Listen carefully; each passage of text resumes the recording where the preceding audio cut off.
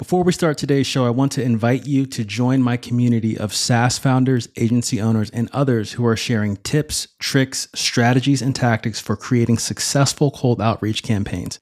It's a free group on Facebook called Cold Outreach Mastery, and you can get there by heading over to morgandwilliams.com/community. And if Facebook isn't your thing, but you still want valuable cold outreach advice, head on over to morgandwilliams.com/newsletter and put in your best email to get first in line for valuable resources that I share on how you can fill your calendar with sales meetings and your pipeline with opportunities.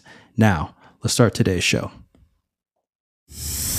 Welcome to the B2B Sales Tech Podcast. This is the place where you'll find real conversations with real sales leaders about how you can leverage sales technology to get ahead of the pack. Improve your sales numbers by taking advantage of emerging technology before your competitors get there first. They'll share everything from the trends they're seeing in the marketplace to actionable strategies that you can use to make more sales today. So, if you're ready for a value-packed interview, listen on. Here's your host, Morgan Williams.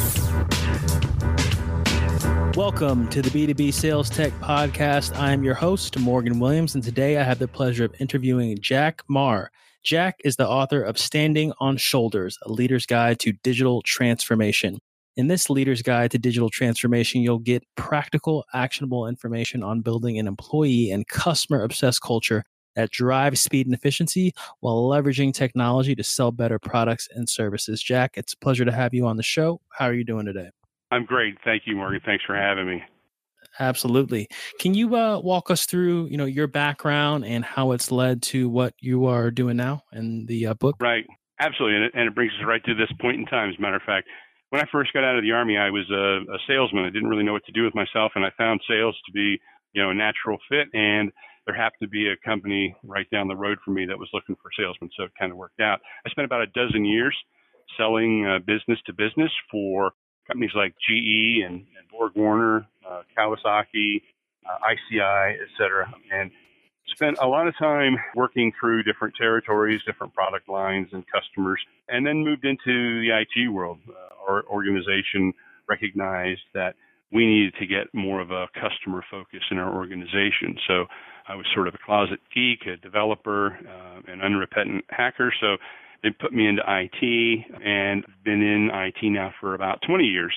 And it's time for me to bring that part back to the business. And, where do I feel most at home? It's in the sales and marketing arena. So I'm really happy to be back at both as a practitioner, but also in a position to help other sales folks to leverage technology to improve their quality of life, to improve their productivity, and ideally to make them more money because they're being more successful in transitioning business from market to sales. Absolutely. And curious, selling to big companies like GE and Kawasaki, what were some interesting things that you learned from working with companies at that size and what it takes to sell into accounts like that? It really turns out to be the same kind of thing, whether it's a $20,000 a year account or a $20 million a year account. It really works when you have the right mix of value. When you go into calling that organization, you're bringing something with you, whether, it's on a phone call to someone in purchasing, or it's to the folks that specify or approve the products and services that you represent. You are there to help them see why what you have is the highest value. And what you bring to the table is a big part of that. In fact, it's more important typically than even the product because the relationship is what folks ultimately come down to. Is we become more and more automated and less face-to-face in our work. When we do have these value relationships, that solidifies, it won't really get you the business if it wasn't yours to be had, but it gives you the opportunity to have the discussion, have the look. And that happens because you've developed those relationships. And, it can be more complex in larger organizations with, approved vendors and that sort of thing. But again, that's where technology comes into play. You can do that homework well ahead of time as you're conducting the marketing cycles to build the demand before you need the sales cycles that satisfy that demand. You have the opportunity to do more research about your prospects and customers than we've ever been able to in the past, and be able to walk in the door physically or metaphorically better prepared with how you're going to solve a problem for that customer, how you're going to improve a situation for that client, what it is that they need you for, and your product and service is part of it, but the most important part is you, and being the best you means using technology today. Nice. I love it. Also curious about, your developer background and how do you think that helped you, or when did you see that the skills you learned in that arena kind of pop up when you transitioned over into IT sales, and kind of how did that work? Right. So it really went hand in glove for a little while.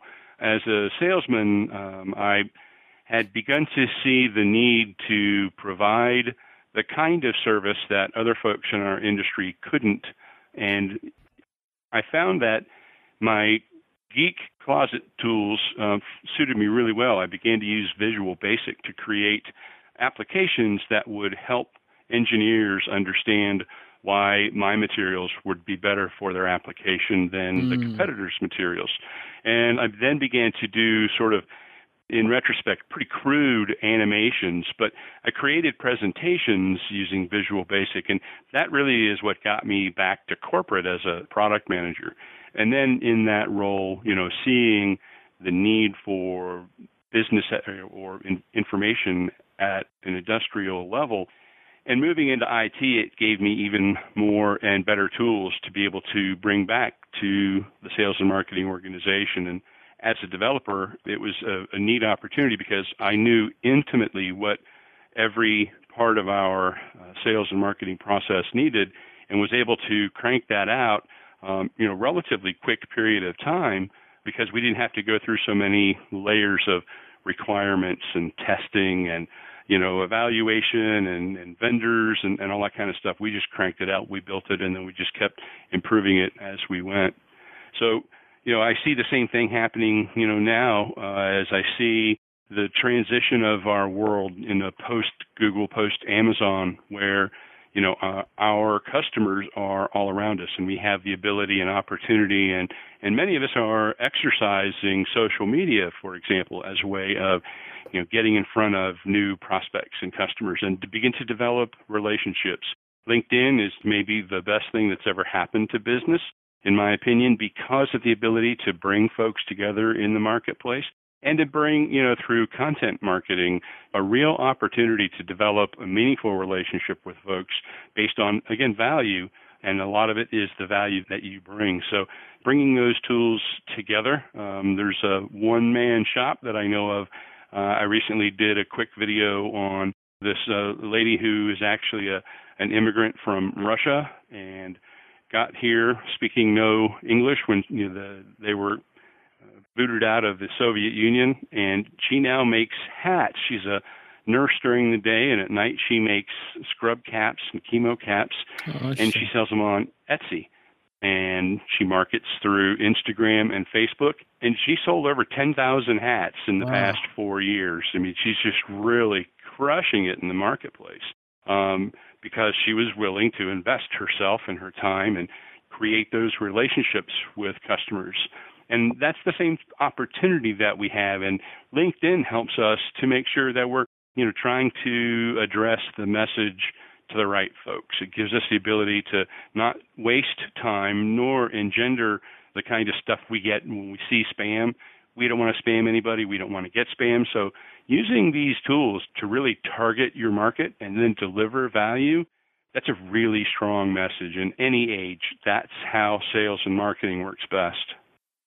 Absolutely. And I like what you said in the beginning about how you used your skills to gain a competitive advantage, that developer background to build the value-based information in Visual Basic to show to your prospects. I feel like everyone I talk to who has a story, whether in sales or marketing, of how they succeeded, it always comes back to some form of skill or ability or competitive advantage they use to, deliver value and really differentiate themselves from, the competition. And you touched on my next question about kind of what trends are you seeing in marketing and sales technology. And you already mentioned a few, and I'd like to know, how can B2B salespeople use tools that are available now to deliver value to the prospects that are in their marketplace? And what sorts of things should, at a high level, how should people be using these tools? Sure. And I mentioned a few. They're kind of on the front edge, if you will. That's around awareness, getting eyeballs on your product, making the market aware of what you have, informing about the opportunities and advantages that you have. There's also a lot of tools on the back end as well. So, a lot of times as we are going through our day, we find that we end up working on things that are important but not necessarily urgent. And so automating a lot of those is one way that folks are being able to get more done. So, for example, if you have to collect data from multiple applications and then do some sort of analysis or process it in any way, there's a thing called RPA. That's the automation of tasks. And whether it's bringing multiple spreadsheets together or bringing data from the web and from spreadsheets together and processing that, the kind of thing that you could do in 10 or 15 minutes, it can crank out. It takes 10 or 15 minutes to teach it, and then it just does it from then on whenever you set it off. I worked with a group of folks that were doing data analytics, and in using this approach, they took what was taking them 12 to 20 hours per week, depending on whether it was a high or low week, to less than 2 hours a month because they automated these processes, which then enabled them to focus on more important things. So as a salesman, for example, you'll probably want to validate the sales and orders and keep tabs on what's going on. Are the deliveries happening as scheduled? What's happening with your days of sales outstanding? Or, are you making sure that you're ringing the till at the same time as, pushing it out the door? So if you can automate those things and take care of that, at least the bulk of the work, you can then focus on your strategic account planning. You can be much more focused on market trends and ensuring that you see where the market's going and how that's going to impact your customers and clients, and how you'll want to adjust either your market strategy or your product offering to account for those changes. Because after all, we want to be in control of that. The person who gets to market first, the people who define the leading edge, get to define what the opening market price will be. They get to get the higher premium value at the beginning before competition comes in with the Me Too. So tons and tons of advantages of getting to market first. And when we leverage these tools together and accelerate our ability to respond to the market, it's one thing to catch that information, but to process it all the way through and get your organization to respond so that you're not just standing there where the puck's going to be. You've got the whole team lined up and ready to go. You're going to be first in the market and everybody will be chasing you. Got it. And I want to talk about this next piece, or I'd like to go deeper into what you just mentioned into two different pieces here. I'd like to talk about from the perspective of the salesperson, the individual who's got the boots on the ground, actually doing the work. Carrying the bag, right? Absolutely. And then from a sales management perspective, because you did mention, not just changing how you're doing your job, but changing the organization. So from a salesperson's perspective, the biggest thing that, I hear is, where do you start? Because you mentioned using back-end automation, right? Or just automation in general to free up the lower value work, the stuff that can be, completed by a computer so that you can work on high level strategic tasks to kind of move the needle. Where does an individual start? What sorts of tasks they're looking at? What's a good framework for approaching that? Well, a lot of it's going to start with, where you are sort of in your ecosystem.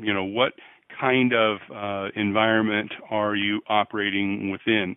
Is it a high tech environment? So if it's a information technology consulting firm, we're going to have all kinds of tools and toys to play with. But as a basic manufacturing organization, it could be pretty bare bones in terms of the technology. So it's not a one size fits all. Now the good news is that a lot of these tools are the same regardless of where you go. So for example, in moving to a contemporary technology footprint in IT, everybody today that's using contemporary technology is going to use a source code tool like GitHub or GitLab and be able to exercise continuous integration of that code. And that's what builds up the DevOps pipeline, which significantly accelerates and improves the delivery of technology solutions. That's the fundamental difference between a Google, Amazon, Etsy, Pinterest, Netflix, Spotify. All use that kind of approach as opposed to the mainframes and COBOL that banks and insurance companies use. So you've got to have the ability to be nimble with your technology, and companies are doing that left, right, and center. Everybody's having cloud parties. We're creating apps and moving to the web, and the current technology stack is predominantly based on microservices and APIs, and that's going to continue to help us to accelerate this delivery.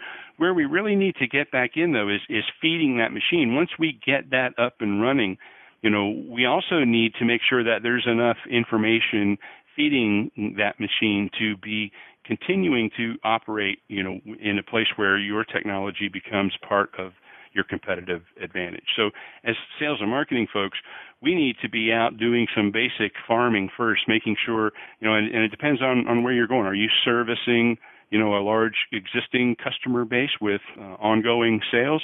Or are you constantly out looking for new prospects? Or, as a sales manager, I would hope you're doing, some of both, but more of the new prospects. So using the tools on the internet like LinkedIn to, find and begin to build those relationships, understand what the pain points are and, what your opportunities could be to, get into a market because you're bringing better value, and leverage that, and then use the rest of the tools. So whether you're a Google Docs, kind of a place, you've got Office 365 and SharePoint, one of the main things that we need to do is get that information that we see dealing with the customers and end users and clients every day to get what we see and hear and feel, back into the hands of the product owners and the product managers and the senior leaders so that they can appropriately create the resource necessary to support that and drive those kinds of changes through the organization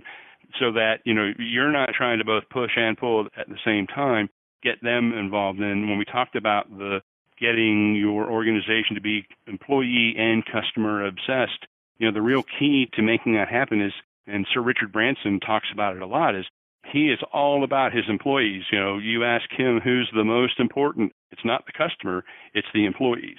And, when you get people to rally around your mission and you treat them like they were family, well, it becomes a whole different program than just, working for the man. And that's what digital transformation really becomes about, is taking a step back and taking a look at who we are and why we exist. What is the value that we bring? If we weren't here, what would happen? And then begin from there of aligning our resources to our mission. And the more we do that, the more efficient we become at creating and delivering that value. That is our reason for existing and why we have the place we are in the marketplace. And when we tie these things together, it's like, doing the other things that you need to do. If you lose weight because you got sick, but you didn't change your eating habits or your exercise, you're going to get your weight right back. But this is like changing up what's in your refrigerator, getting rid of the kegerator, not having the pizza guy on speed dial and exercising and riding your bike. That weight's going to stay off. And we want to make these changes in our culture, in the way we operate our businesses. And, the best thing is that nobody will benefit any more from this than the customer and the sales folks.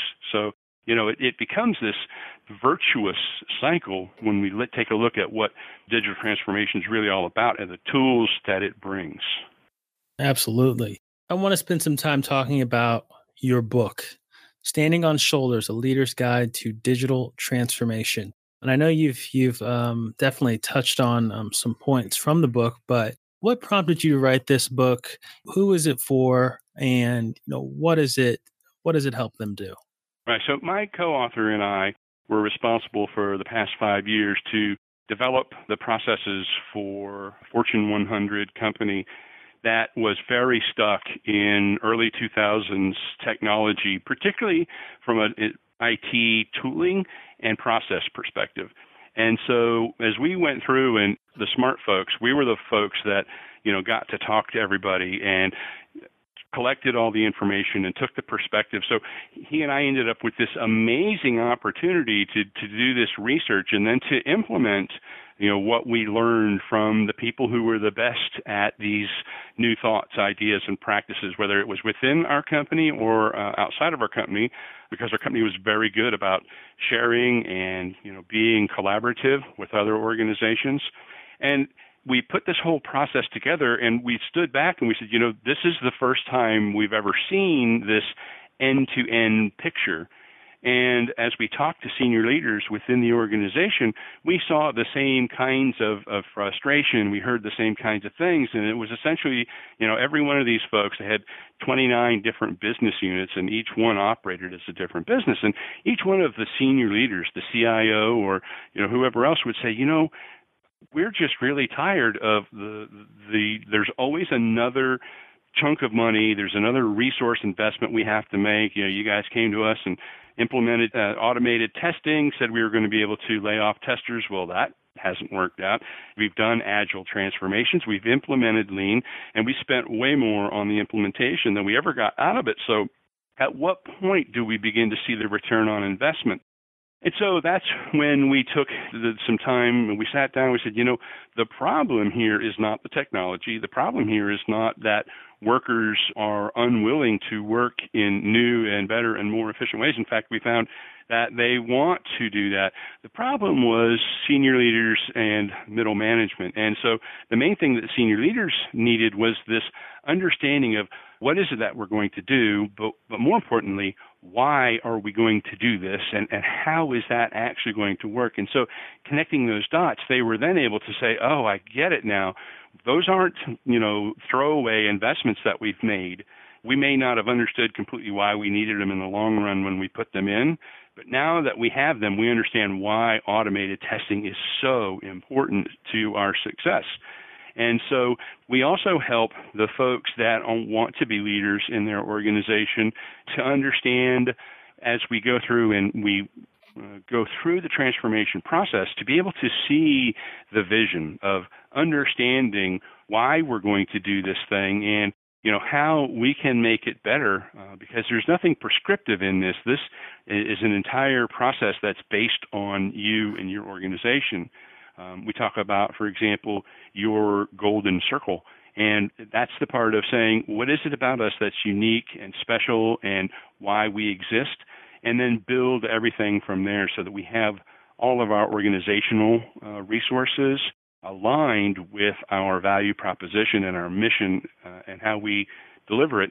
And then by focusing on people and empowering them to do their best work, and by focusing on them and letting them know that, hey, as we go, we're going to have to change a lot of things, and we want you to be a part of us. We want you to continue to be a part of us, but what you're doing today may not be what we need you to do tomorrow.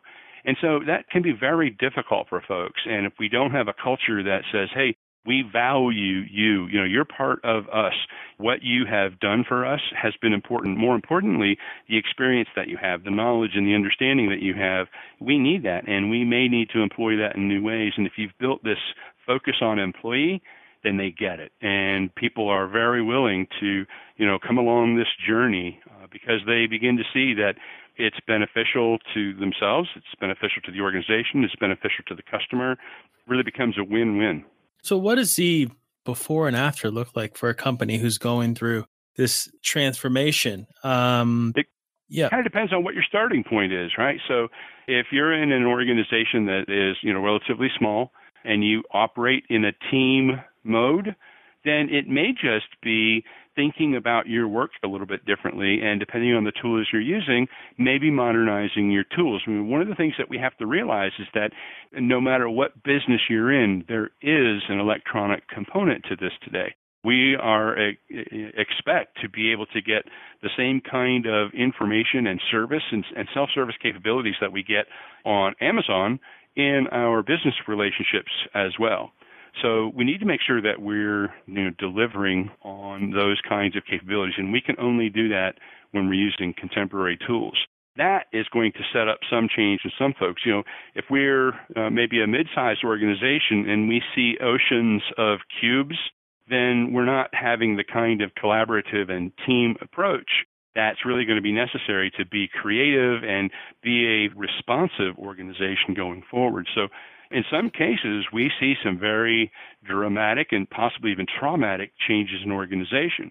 There was a bank, ING, that literally had every person in the organization apply for a new job within the same company because the structure was not going to be at all what it had been before. Very, very painful and scary for folks, but in the long run, it was a tremendous metamorphosis for them, and they went from being in very serious trouble to being, very stable and successful in their markets. So if the further we are away from the ideals, in the book we talk a lot about culture and how we can set that up, how we can use the tools, how we can, help people see the value, what's in it for them, and help them answer that question for themselves. Because anytime we ask people to change what they're doing or even the tools they use, the first question that comes into their heads, whether it's subconscious or right up front, is, what's in it for me? And helping them see that from their perspective means you have to know what their perspective is. And as soon as you begin to address things from their perspective and they see that it's true, we've again had the opportunity to create a relationship there that says, hey, this person, this organization cares about me, and I'm on board with this. And as I see it, I'm pretty excited about some of these changes. And we've seen that routinely, that it's never been at the individual or, at the team level that we've had problems. Our watch list for implementations tends to be more on middle management. Interesting. I know we're pushing up against the clock here, but is there anything else in the book that you think people should know or understand or stand to gain that you haven't mentioned so far? There's a lot in the book. So most of it is, again, looking at this from a senior leadership, then the application of these concepts, at the leadership level. But there's also a couple of things in here that are extremely useful for folks. One is there is an entire section in the appendix on how to do value stream mapping. It's not a tutorial. It's more of a step-by-step so leaders can understand it. But getting that concept and applying it to what you do from your customer's perspective, where do you create and deliver value? That's what a value stream map does. So that would be an extremely useful place to start with, of saying, where are we experiencing challenges in this flow of information and delivery and creation of value? And then the other part is a way of doing some creative thinking. There's a chapter, and I have a website that supports it. It's actually an appendix, and the website is focusedImprovement.us. And it's a 4-step, very lightweight innovation process built on the Stanford innovation model. That's really very flexible. I used it as a product manager. My teams also used it in their retrospective. And so there's 2 very specific tool sets that your folks that are going to be very interested in helping identify where they should focus their time. And then when they find that place, what are they going to do to creatively address and create that competitive advantage? Awesome. Well, Jack, it's been so great speaking with you and learning more about your book and your experience in sales and development. How can people get in touch with you if they're interested in working with you, have questions about your book? What's the best way to get a hold of you? Best way to get a hold of me is on LinkedIn. We can actually begin creating value right away. I'm Jack Marr, PMP on LinkedIn. An even easier way might be to come through the book's website. We are at https://standingonshoulders.us. Awesome. Excellent. Well, thanks again so much, Jack, for joining me today. I really do appreciate it. Thanks for listening to this episode of the B2B Sales Tech Podcast. If you love what you heard, be sure to head back to morgandwilliams.com and go over to the podcast page for today's show notes and a ton of additional resources. But before you go, hit the subscribe button to avoid missing out on the next value-packed interview. Enjoy the rest of your week and make sure to take action.